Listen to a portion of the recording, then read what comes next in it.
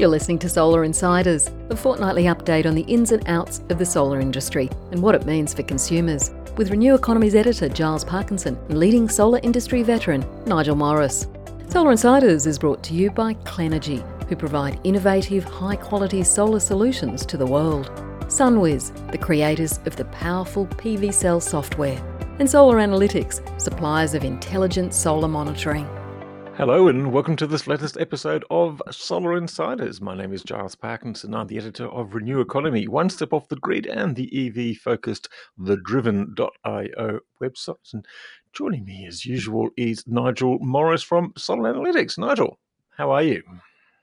Well, I'm concerned now because, for the benefit of listeners we should do an outtake. You just told me to shut up so that you could do the intro, and I had all this good news. Jokes. But outside of being told to shut up by my good friend, I'm really good. Thank you, Giles. Oh, good. Okay. Well, I'm sorry about that. It's not the first time today.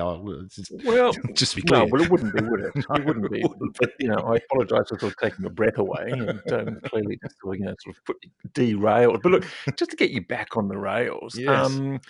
we just seem to be sort of going through a certain amount of idiocy ever since someone sort of said zero emissions targets, which was, the logical response to the bushfire season, and as it should have dawned on anyone that, this climate change stuff is actually quite serious. And if this is 1 degree, then what does 2 degrees, what does 3 degrees, and what does 4 degrees look like? So the answer to that would be to reduce the emissions and actually do what the Paris climate target required us to do and go to zero emissions. But ever since then, we have had the outpouring of such withering stupidity from the federal government, which just seems to be their default policy position. We'll just say something really stupid. I mean, you had one senator talking about living in mud huts. You had Barnaby Joyce doing an extraordinary intervention in the corridors of Parliament House. Yeah. Canavan last week. Well, Canavan last week, yes, that's right, yes. And we had Angus Taylor this week just sort of saying, well, no, we're not the ones who are supposed to be doing zero targets. That's for other people to do. And you just go, oh, really, for goodness sake. But Mark Latham. Don't we love him? Who came within a handshake of becoming Prime Minister of Australia, has made an important discovery on solar energy. He has, yeah. I was delighted to read that Mark is now as clever as my 6-year-old and has realised that when the sun doesn't shine, solar panels don't actually work, which is not a failure of the technology at all, as Mark seems to think. It's just a simple fact. It's actually physics, Mark. He took to the press. No. It's all about the rotating planet, mate. And if we can fix that, then I'm sure we can get solar to shine. Anyway, go on. That's when we come back to the flat earthers. Who, didn't manage to prove that the Earth was flat, but instead blew one of themselves up this week as well. But so where did Mark share this stupendously? It was in the Daily Mail, for goodness sake, and got republished on a couple of places. I saw it on Facebook, and there he was having a big whinge and saying that when the sun isn't shining, solar panels don't work, and so therefore the whole thing's a crock, and it's never going to do anything, and failing to acknowledge. The obvious, frankly, which we all know. My 6-year-old knows that they work in the sunlight and they don't work when there's no sunlight. In fact, I think every school child in Australia probably knows that. Probably the world, actually, but I'm glad Mark's caught up. It's awesome. Good job, Mark. Well done. Well, look, that is pretty exciting stuff. Look, I've been doing this. Renew Economy has been running for about 8 years and One Step for about 4 years. And every year I just think, and I try and write a headline saying, can the comments about renewables get any dumber than they are now? And the answer is always yes, they do. It's just beyond stupider than stupid. But anyway, look, I don't know. Hey, man, what's going on out there? I'm starting to hear, I sort of bumped into a few people. There's a bit of warnings about the coronavirus and stuff like that. It sounds like no sort of shortfalls yet, but a bit of warning going on around the place, and people are starting to sort of feeling a bit tight. I think, in fact, Giles, not wanting to jump ahead, there's an event on this Friday in Sydney, which is the annual Solar Energy Industries Association New South Wales annual conference. Always a great get-together. Hope to see everyone there. I've got an opening speech. I'm doing the opening for that. And Well done. amongst other things, I looked at where I think the industry is going to go this year. What are the good things that are likely to happen? What are the bad things that are likely to happen? And I actually have my number one risk for the entire industry, or for the year, if you like, now as coronavirus clearly going by. All the credible news stories. Coronavirus is going to be very, very hard to stop now, and it looks like it's going to turn into a pandemic, and the impact on the supply chain is going to be extremely significant. I already know of a few installers who are struggling to get hold of gear. I don't think it's widespread yet, but there are certainly some parts that are getting harder to get. We supply a number of different monitoring products. One of the products we supply comes straight out of Shenzhen, and indeed their R&D facility is in Wuhan. So we're already starting to plan for the fact that we may have availability issues on that particular product. And then when you go right down into the guts of a device like we do or anyone else does, a lot of the components come out of China. So we're okay. We've got lots and lots of stock, but for anyone who's building, anything electronic, they're relying on, chipsets and all sorts of bits and pieces to come out of China. And that is going to hurt at some point in the next month or two, because a lot of people run on very short lead times. It's going to hurt. It's going to have a very significant impact. And it may only be a 1 cent item that you can't get hold of, or you can't get a truck to move it from the factory to the dock, or you can't get a boat to depart the dock. It can be a tiny component that breaks the supply chain. So, I think that's our number one risk for people working in the industry this year.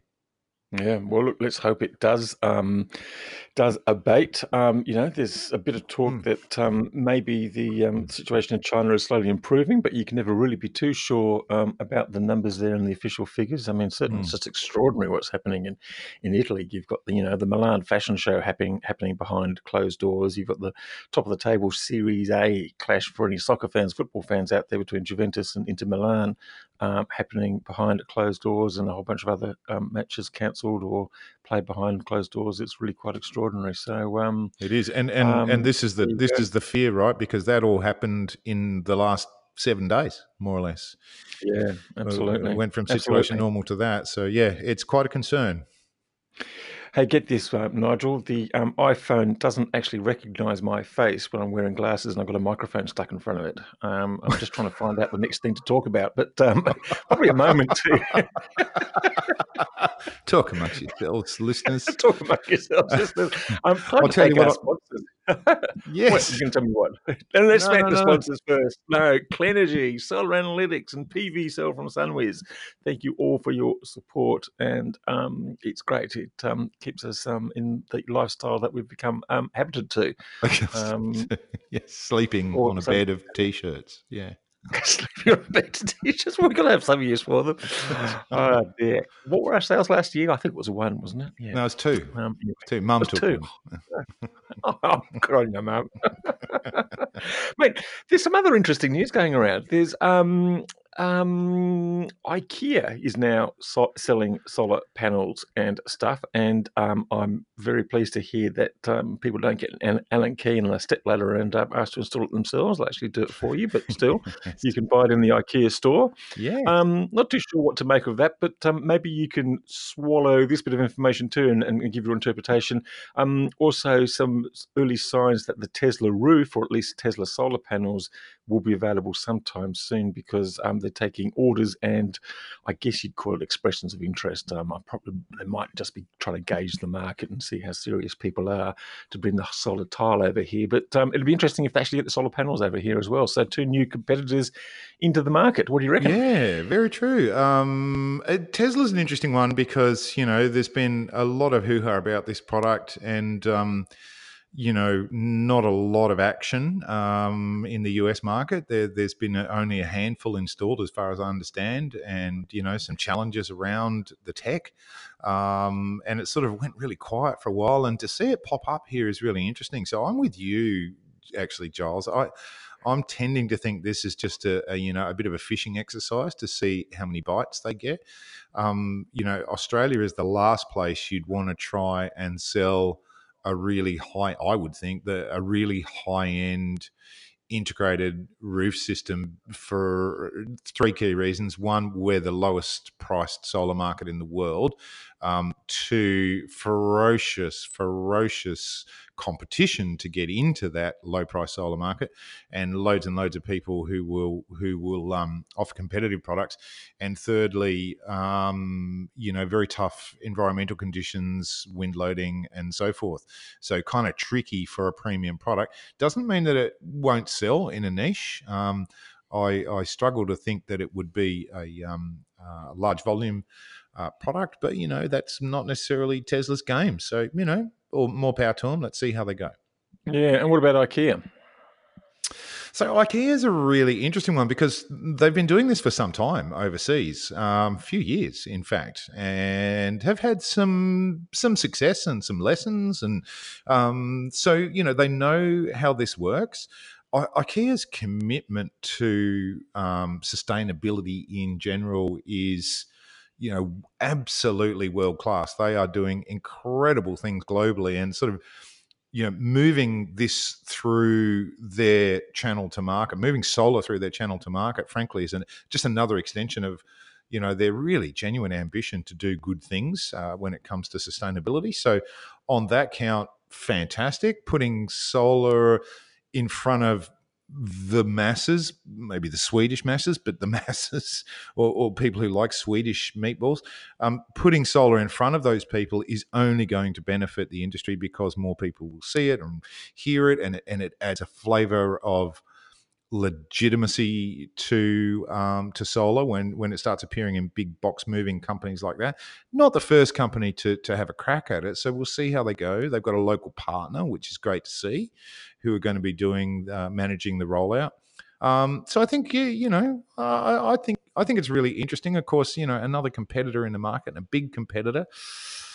So do the solar panels have names like their bookcases and things like Sven or Bjorn or whatever they are, or Lund or something like that? I mean, do you get like I hope so. What do you call it? Oh, it could be fascinating. What do you?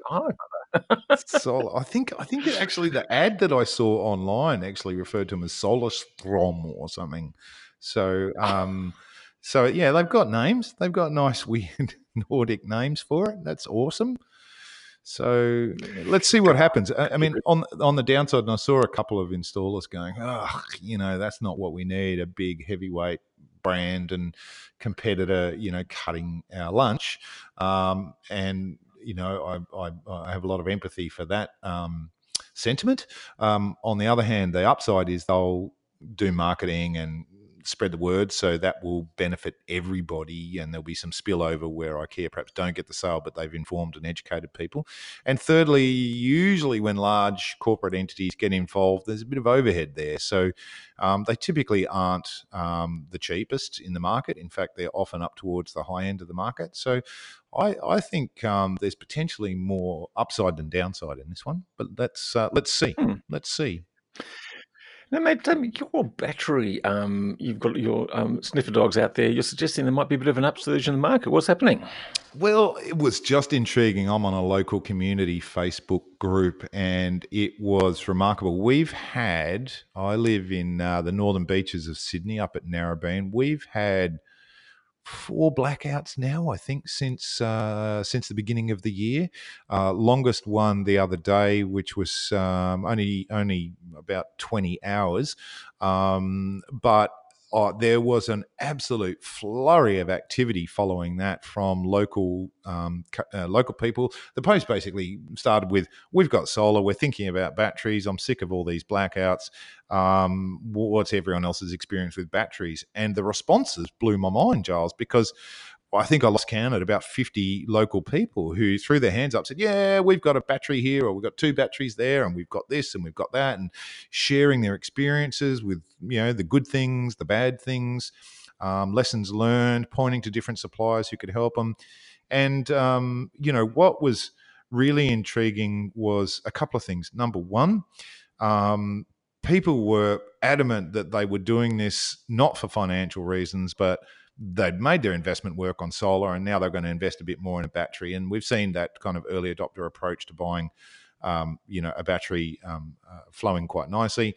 But secondly, 3 blackouts, maybe four since January 1, all very short in duration.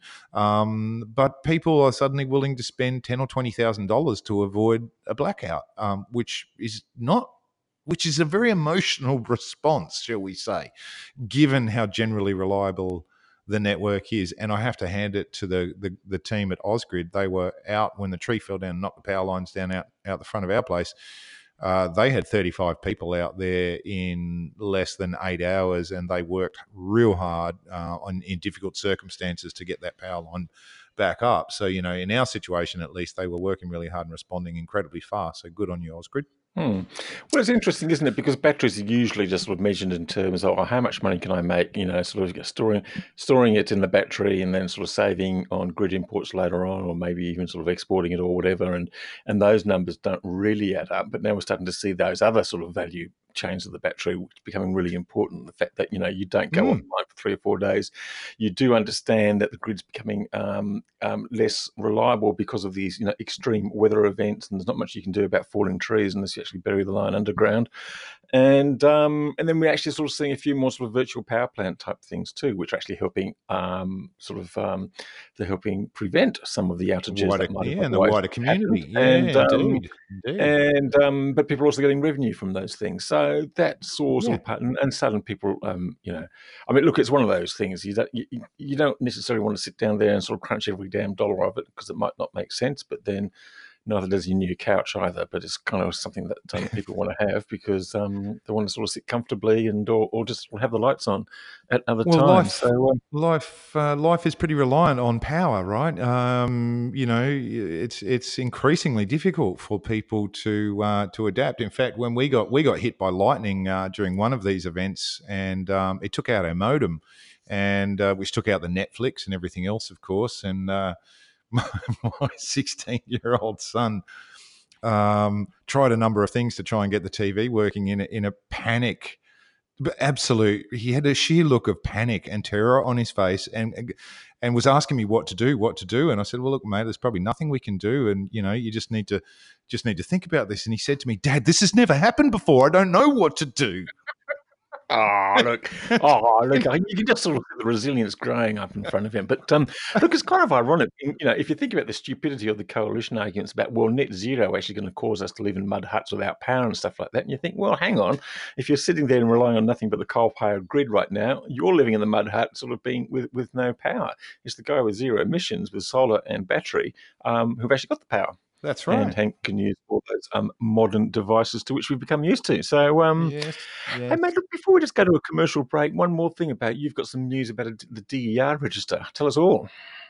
Yeah, so the Australian energy market has been working on a project for some time to create a distributed energy registry, which is basically a registry that allows the market operator to know where batteries are installed, where solar's installed, et cetera, so that they have better visibility of what's happening behind the meter, essentially, and especially with respect to batteries, from a security, safety, and reliability point of view, for them to have some visibility to the size of that fleet. So the DER registry has been in construction for a while. It was delayed a little bit, but they announced that by 1st of March, it will be operational now. It's going to be a requirement for virtually every solar installer in Australia to complete the form. There's been I've been at a couple of sessions where they've talked about, is it too big or too small, or is it easy or hard? And it's a bit clunky, it would appear, and there's a fair bit of information required. That'll get better over time, but it is another piece of paperwork that small business operators are going to have to complete, and that you're going to have to do this. It's going to become mandatory. So be aware, do a bit of research on the DER registry. Cool. Good information. Now, let's just pause for a message from one of our sponsors. The energy world is rapidly changing. Solar Analytics will give you the data to navigate this new energy landscape. Solar Analytics helps solar businesses save time and deliver better service to their customers by assuring their savings. Their hardware is incredibly flexible and fast to install on residential and commercial applications. And their software provides a rich user interface and satellite data with smart algorithms for simple automated performance monitoring. Visit solaranalytics.com.au, connect with your solar and make the most of your home energy. And we'd very much like to thank our sponsors for continuing the support of this podcast.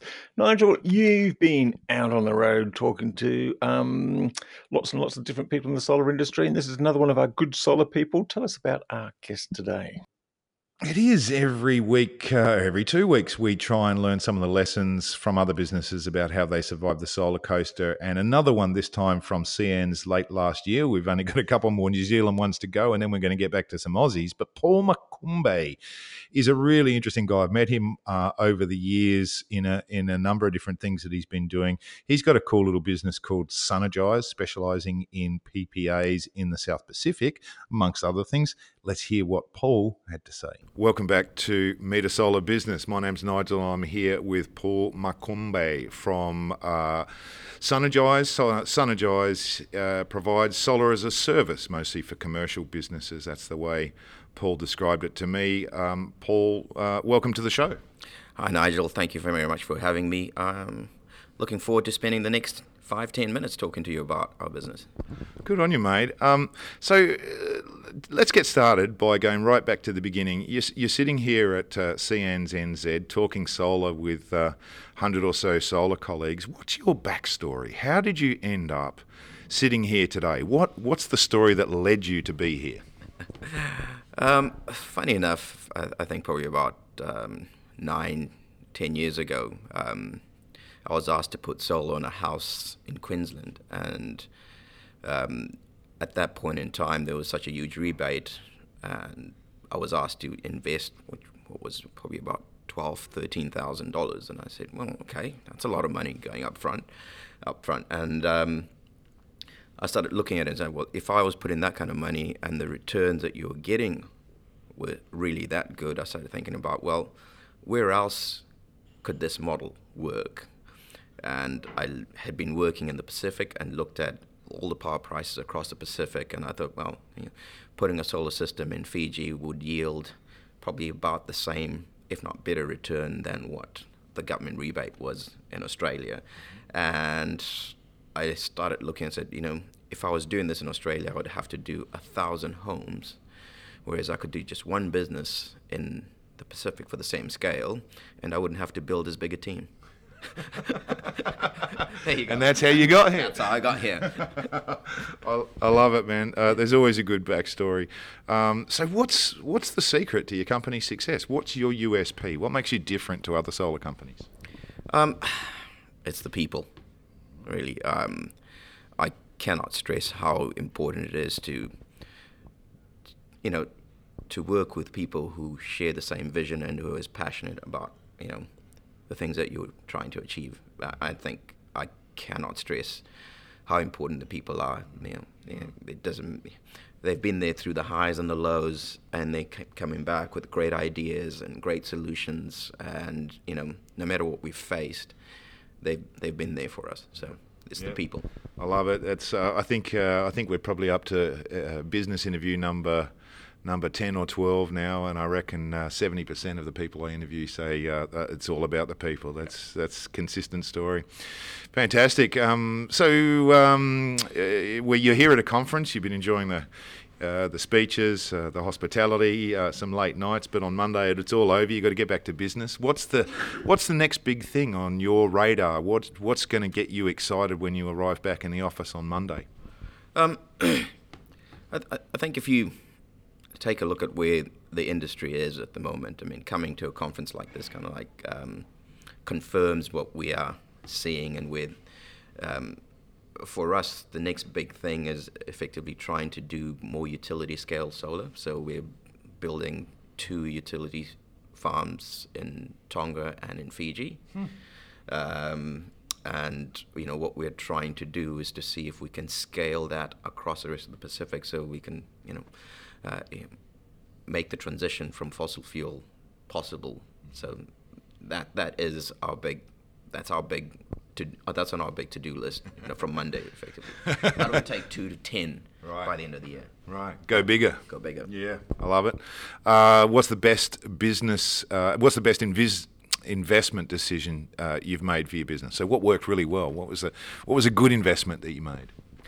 I'm going to go back to the second question. The best investment we've made is in the people. Right. Finding and making sure that they are well incentivized and well remunerated, and they have the tools that allow them to be innovative and to carry out their passion. And that's great investment. I love it. Let's go the other way. What's the biggest mistake you've made? Everyone's made mistakes in business. Everyone's rides the ups and downs of business. What was the one that caught you? Believing that we were invincible. Taking on challenges that we weren't ready for. But again, we took on a project that we built about 2 years ago. We built a 2 megawatt hour lithium-ion battery. Wow. That's been operating now for 2 years. Yep. If you go back then across Australia and New Zealand, no one had done anything of that scale, and we did that on an island in Vanuatu. Wow. Imagine the logistics. Wow. We were not ready for it, right? Financially, technically. And it took us to the wall. But then again, that was our biggest mistake, and from that, it kind of like brought out the best in everyone. Yeah, fantastic. Yeah. The ability to stare adversity in the face and be like, I'm going to keep coming back tomorrow. I've made my mistake. I've learned from it. Yeah. Brilliant. Yeah, you no pain, no gain, right? Yeah. No pain, no gain. What lesson took you the longest to learn? I'm still learning it. I think it's it doesn't matter how much you wish or want something to happen, right? You've got to make sure you do sufficient prep work and bring the whole team on a journey. Otherwise, you'll be out there on your own, whether it's customers, your colleagues. You'll be out there on your own trying to pull everyone, and it's really, really difficult to do unless you bring everyone along with you on the journey. Yeah, and I've had to learn that the hard way, where you're kind of like, oh, this is the strategy, we're going this way, and I'm pulling one way, and the customers are kind of like, oh, maybe we're following you, and suppliers, maybe we'll follow you, but not quite there. Right. But that making sure that you communicate well and you get people, bring them along with you on the journey. Yep. That's and I'm still learning that. Yeah, that's a good one. That's a tough lesson for any business, I'm sure. What did you think was true that turned out not to be true? When they say that we're going to get to financial close in 6 weeks, try 6 months. It always takes it always takes longer, and I think it's happened on almost every project, on every deal I've done. It's like you get told the time frame, you got to plan and build flexibility into that time frame. Yeah. Interesting. Couple more to go, mate. Then I'll let you off the hook and we can go back in. Thinking globally, locally, wherever you want to around the world, which company or person do you aspire to be like most? What business or business model or person sets you on fire and makes you think, I want to emulate that, I want to have that, like that sort of success? I'm gonna point to somebody who's been a mentor from the day I started. I think I tracked him down at a conference in in Australia where he was speaking. And I sat down with him for a coffee that ended up being 4 hours, and me convincing him to be on our board. I had no idea what solar was about. I point out to Danny Kennedy what he has done for us and for the industry is magnificent. Yeah. I look up to him. The way that he has,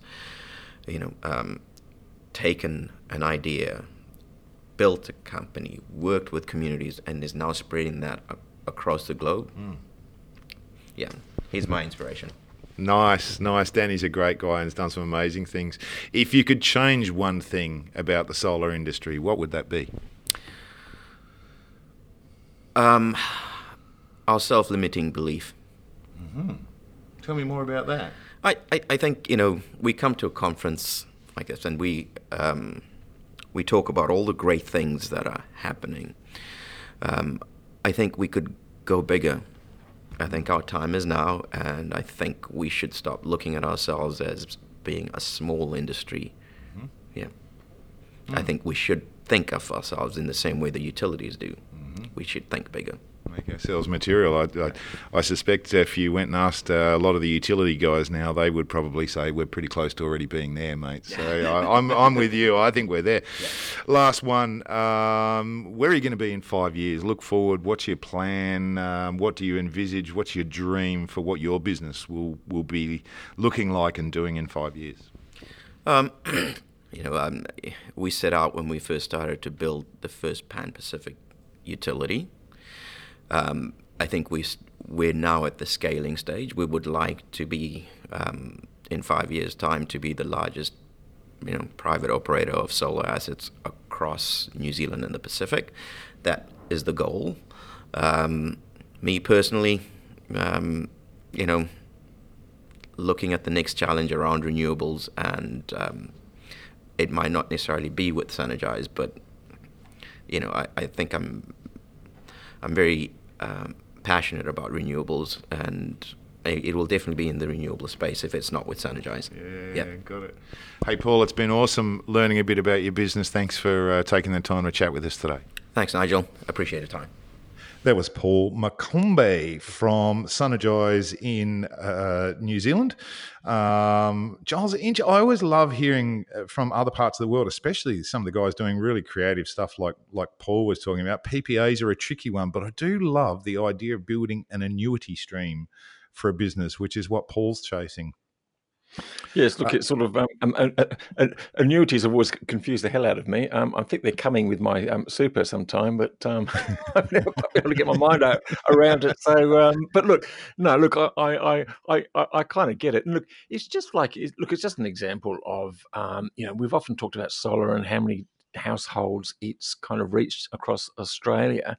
Now comes the challenging part, and it's reached, the goal, whether it's in Australia or in New Zealand or in Pacific Islands or anywhere else, is to try and get it on the households. You can't readily just go out and buy a solar system and stick it on the roof. So you've got to start thinking about different ways of making it work, and that's sort of getting the divide between people who are renters or people who live in apartments or people who don't necessarily businesses. And there's a big focus for PPAs on businesses in a variety of different ways. And I mean, what's fantastic is guys like Paul, and we've got some terrific companies in Australia doing PPA stuff as well. And they're really creative people, and they're thinking of creative financial solutions that work for businesses in particular. There's a real sweet spot in business. And I've heard some great examples lately of how people are, trying to find solutions that just work for businesses, and solar happens to be the product, or low cost energy happens to be the product that's coming out the other side. And it's about how you engineer all that in a financial and technical sense. So yeah, great to hear. I also love that yet again, and this is a theme that keeps coming up again and again and again and again and again and again, is that the key to successful solar businesses is great people. We've heard that from so many businesses. So, look after your people. Absolutely. People. Look, from great people or good people or great people to not so good people. Maybe we should call it not so good solar rather than crap solar. But anyway, Well, we have to Could give do credit better. where it's Could do better due, solar. and I Yes. do tend to just scan the crap solar pages, but so credit to Oh, where okay. it's It's due. a trademark thing, isn't it? It's a You got trademark thing. Yeah, bless 'em. Okay, what have you got? Let's go briefly through a couple of things that we just need to think about. Yeah, sure. So one that was really interesting was, solar array was not working properly, was installed not working. Customer asked for some help, got someone else to come in and inspect it. Turned out that one of the solar panels just wasn't even installed or connected. In fact, it was laying on top of some of the other solar panels. So how the original installer managed to go, oh yeah, no, I haven't installed that panel yet. Wait, I'm done. I'm going home, and just left it on the roof. I don't know, but that's apparently what happened in this case. And it seems incredible, but talking to especially commercial clients who've got multiple installations, councils and commercial clients, it's not something. It's not uncommon to hear of arrays that are not actually connected up or cannot connected properly. It's really incumbent upon users to really be diligent and make sure that things are finished, sadly, but make sure Yes. it's finished. And if you had a monitoring device, you would probably be aware of this. You would be aware of it instantaneously, of course, using live data. Um, the other one that, Switchboards in bathrooms? oh my God, this one blew me away. In this case, what it was, there was a switchboard, actually like a subboard located in a bathroom next to the shower cubicle, which was mind blowing, firstly. And as the person who posted it said, when the solar was installed, the solar installer then went in and, made some modifications to that board to allow the solar to be connected. Now, he should have actually said to the customer, I can't do this. This board is not compliant. It needs to be moved out of the bathroom next to the shower. This is actually non-compliant. This actually ends up happening a lot. It happened to a friend of mine up on the North Coast recently, where they had solar installed, and what it ended up meaning was, look, your board's really not quite compliant, and it's got no spare space in it, so you're going to need to upgrade your board. And that is a reality for quite a lot of solar owners. The downside is it adds more cost. It can be another $1,000 or so to get your board upgraded, but it brings your house up to the latest standards and the latest safety codes. So it's really worth spending the extra money. Don't skimp on a switchboard upgrade. Absolutely. The only thing you should be having in your bathroom is possibly an electric razor and possibly an electric hairdryer, although I know nothing about this. Huge fraud case in India, it says here. Nigel, what's going on? Oh, look, I'm just going to get people to Google this one. I won't go into too much detail, but it involves a diamond trader. It involves swanky hotels. It involves allegations of interference at the most senior level of government, and a whole lot of fraud around a 5 megawatt solar plant. I was actually reading this story going, oh my God, this could make a movie. It was so remarkable. But, some guy who was a diamond trader got into the solar space and was buying and selling plants, and, it all turned out to be a horrible fraud case. That's worth a giggle and a read sometime to see, to understand how things can go wrong in other parts of the world. More importantly, there's some delistings and some suspensions this week, Giles, that I've picked up on. Well, that is breaking news, isn't it? It is. In fact, the rec registry suspensions I just picked up, literally, that is just come over the wire. It's not even on the rec registry website yet, but it apparently has been sent out as an email communication to a number of recipients. Bottom line is 3 companies have been suspended from the rec registry. So that means they can no longer trade STCs or LGCs, presumably. They've been suspended, and I quote, for misuse of CEC installer details and or use of non-approved solar panels. So what that means typically is, fraudulently applying an installer's signature or CEC accreditation number to get an STC approval through, or using solar panels that are no longer on the approved list. 3 companies suspended from the rec registry as a result of this: Community Energy Group, Space Solar Service Proprietary Limited, and PNN New South Wales Proprietary Limited, who we know from previous non-compliances when they were previously known as Eurosolar and a number of other companies. So the interesting thing here, I think, is yet again it shows that the Clean Energy Regulator, who runs the REC registry, is taking compliance and fraud very, very seriously and will not only suspend, but in some cases prosecute as well. This is an ongoing issue for the entire industry. It is actually very hard to proceed with something this profound because, effectively these guys are going to have to change their business, or it may put them out of business. Who knows?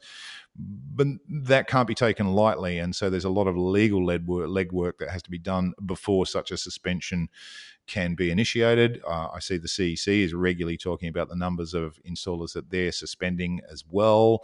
And all of that there's a huge amount of work that goes in the background to do that legally so you don't end up with some barristers on your steps.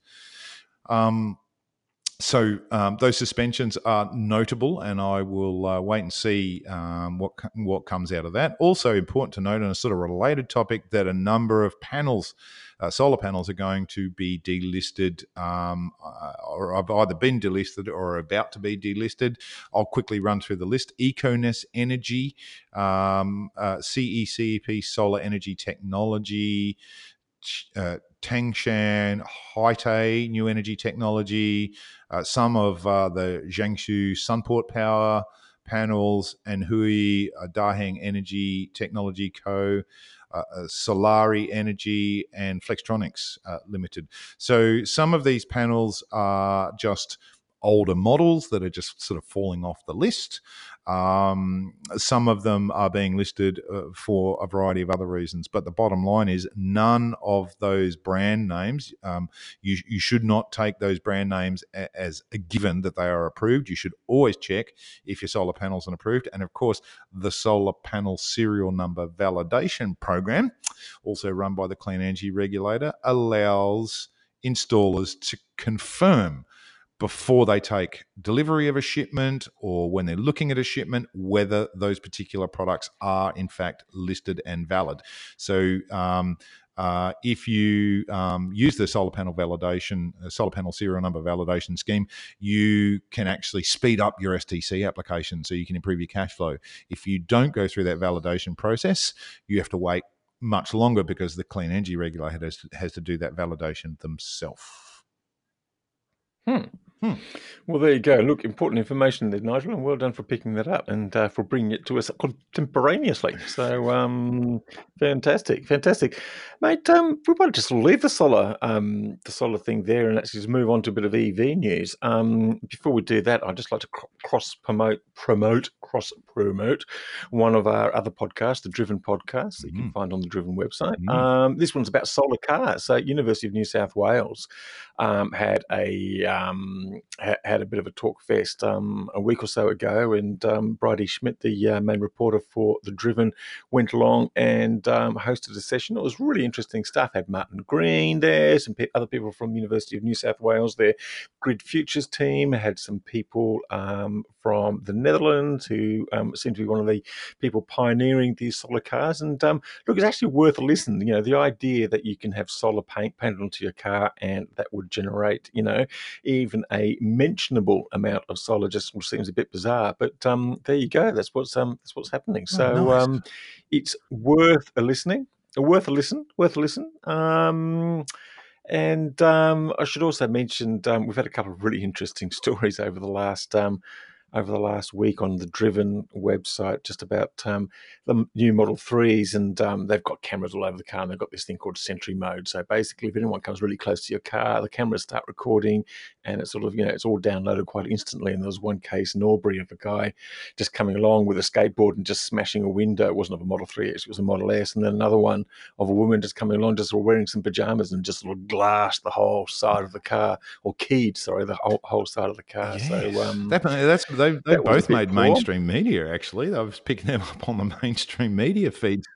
So. Yeah, exactly. No, it's sort of fascinating. It's all that sort of stuff that gets people going. And look, there was another lovely story, and it was actually written a while ago, but it was picked up by or written by a guy, Gary Thorpe, who told a story of his own Tesla Model 3 and how it got caught up in the bushfires, and all these other petrol cars couldn't get petrol or diesel, but he managed to power his car car. It was a wonderful story, and how they managed to sit inside their car, as the smoke came through, and they were clear of smoke, so they could have the air conditioning on, and they could, it was a great little story. But he also wrote this wonderful little think piece about, well, let's imagine now, everyone sort of complains about, we've got petrol cars, how the hell can we transition to electric vehicles? Well, he put it the other way around and say, well, let's imagine we've got electric vehicles, and someone says, let's go transition to petrol cars, and it was just brilliant, because it just sort of points out all the fallibility and the weaknesses of petrol cars. The fact that you've got to go down to a service station and splash around in sort of flammable fossil fuels to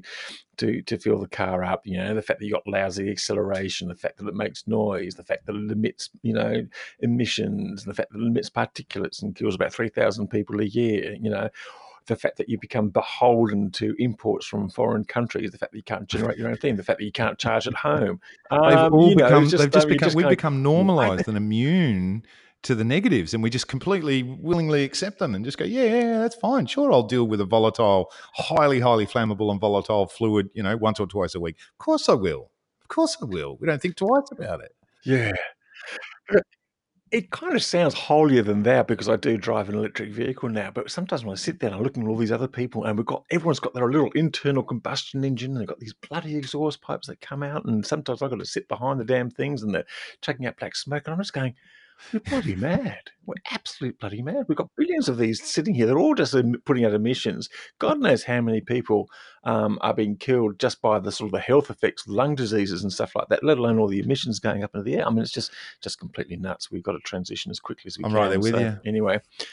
But yeah, absolutely. But look, you've got a story to tell us about Zero, the electric motorcycle. Well, so much on electric motorcycles. Hopefully I'll get to that, but I want to cover off three really, really interesting things I've picked up recently. Number one, I mentioned last episode that Zero were planning an announcement and a new launch. It was actually leaked, believe it or not. So I actually saw, along with a few other people, an early snippet of the video and the announcement, which somehow slipped out to the press and was on the social media feeds before they really wanted it to. In a nutshell, what Zero have done, and I've written an article for you, Joel, so I'm going to shoot that through tomorrow that you might like to put up. Essentially what they've done, their new SRF model was launched last year. Everyone loves it. It's an awesome bike by all accounts. They've added a full fairing to it now, and what they've done is they've focused on comfort and style. Now, they might seem like small things, but of course they make a big difference if you're an owner and you're riding the bike, or indeed if you're just a punter walking down the road going, does that bike look weird? Or does that bike look actually really cool? Is that an amazing, beautiful looking bike or car for that matter? And Zero have done a really, really nice job of it. Good reviews, more comfort, not any other major changes. The package underneath is essentially the same. Long overdue. A full fairing is one of the things that riders have been asking for years and years and years, because what we all know is that aerodynamics make a big difference at speed. So extending that kind of highway range is all about aerodynamics, and sort of touch on that in my story. The other thing that's noticeable about the Zero SRS and the new model with the fairing is the build quality is being really talked about as being very, very high class, which is great, because sadly, I heard a very, very interesting podcast on the way in this morning, actually. Full big shout out to the guys at Motorcycles and Misfits, who are based in Santa Cruz, where Zero are. A bunch of motorcycle owners, and particularly electric motorcycle owners, and they told a story about the Lightning. Now, Giles, you might remember me mentioning the Lightning. They set land speed records. They won Pikes Peak. They had this amazing bike called the LS218, which was just mind-blowingly powerful. Got amazing reviews for the one or two bikes.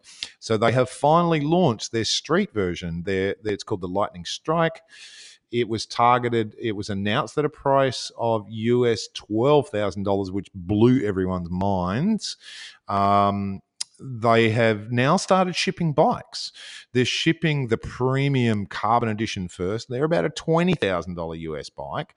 So about the same price as a Zero, but incredible statistics. And oh my goodness, Lightning, you have clearly botched this. The stories of these guys looking at a bike that a new rider actually took delivery of, the most profound thing was that they said the bike was, and I'm going to be frank, they said it was a death trap.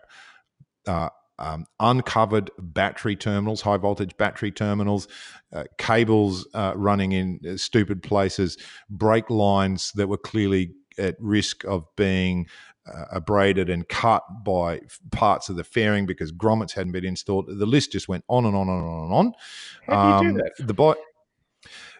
Look, what they're saying is that they really think that this is a handmade prototype. It is not a production bike, or it is a very, very early production bike. But this saga of Lightning, sadly, has been dragging on and on and on and on. And to deliver a $20,000 US bike, it's like 30 grand US, Aussie. The bike wasn't even put, the tank, the faux tank wasn't held on by anything. So if you went around a corner and put your knee into the tank would drop off.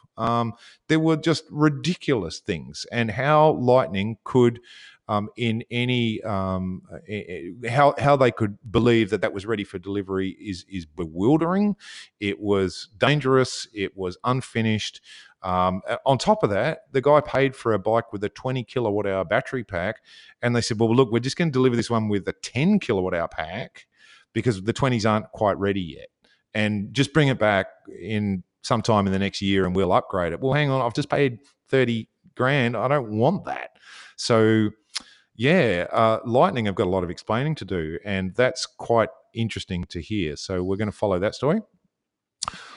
Well, that's amazing. It seems to me that the bike manufacturers, electric bike manufacturers, having a few issues here because, of course, we saw the Harley Davidson's first move, and you're going to remind us now of Zero's in problems. So yeah, it's not an easy space. I wonder what that is. It's not an easy space, and it's pretty low volume, so it's hard.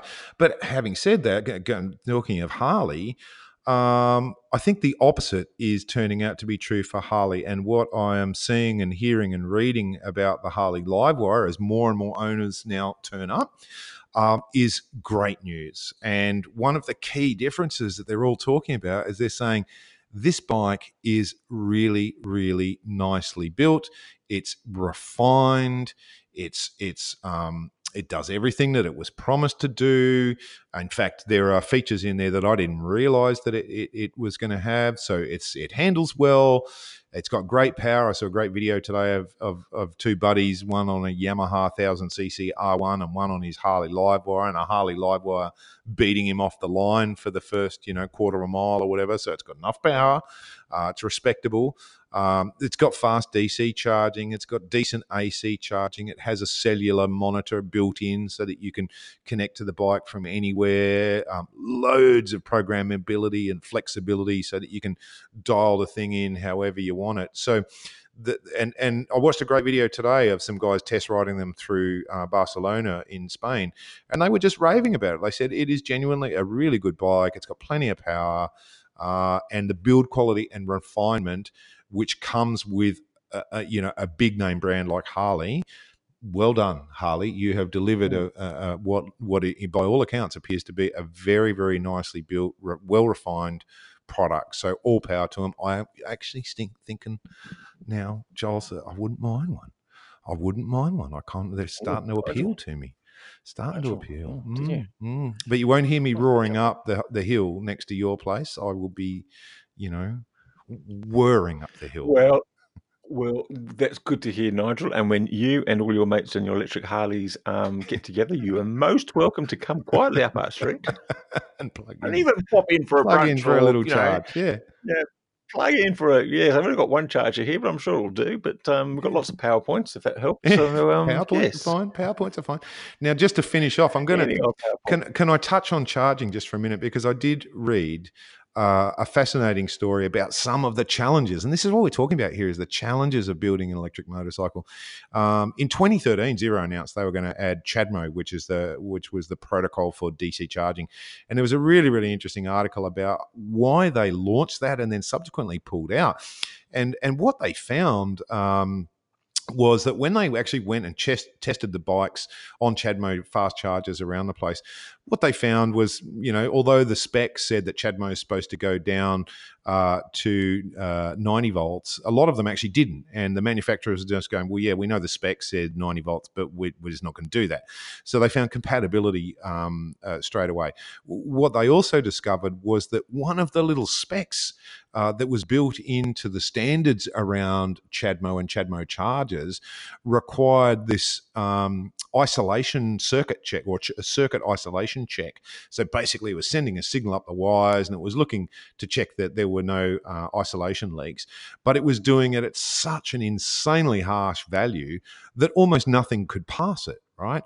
And so what that was doing was causing problems, and it meant that the faults would come up unnecessarily, and that was causing the problems as well.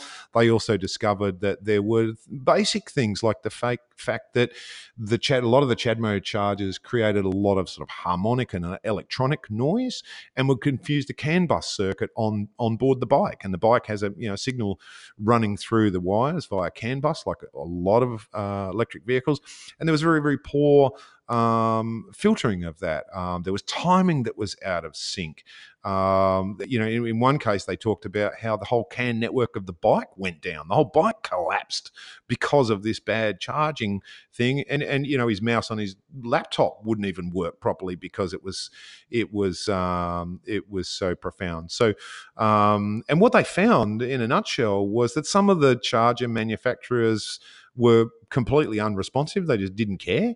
They focused their attention on others. But, ultimately that was one of the myriad of challenges that electric motorcycle manufacturers, particularly affected because they're small volume, trying to bring what seems like such an obvious feature of DC fast charging to the market is not simple. And you run into these kind of problems when you're early in technology.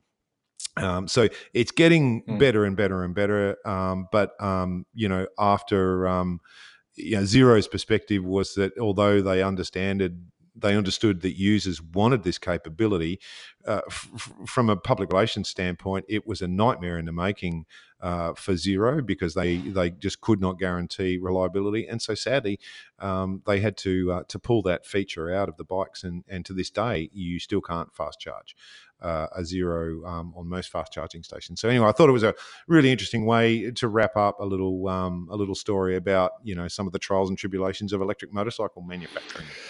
Well, may well see how they all roll up soon. So, Lightning get their act together. If Harley do with this next version, get their act together too. And with Zero. So interesting stuff, mate. I think that's a bit of a wrap for today. I think we've people have been washing the dishes or driving the kids to school or doing the gardening for long enough. We should set them free. Should let them all go. Set them free.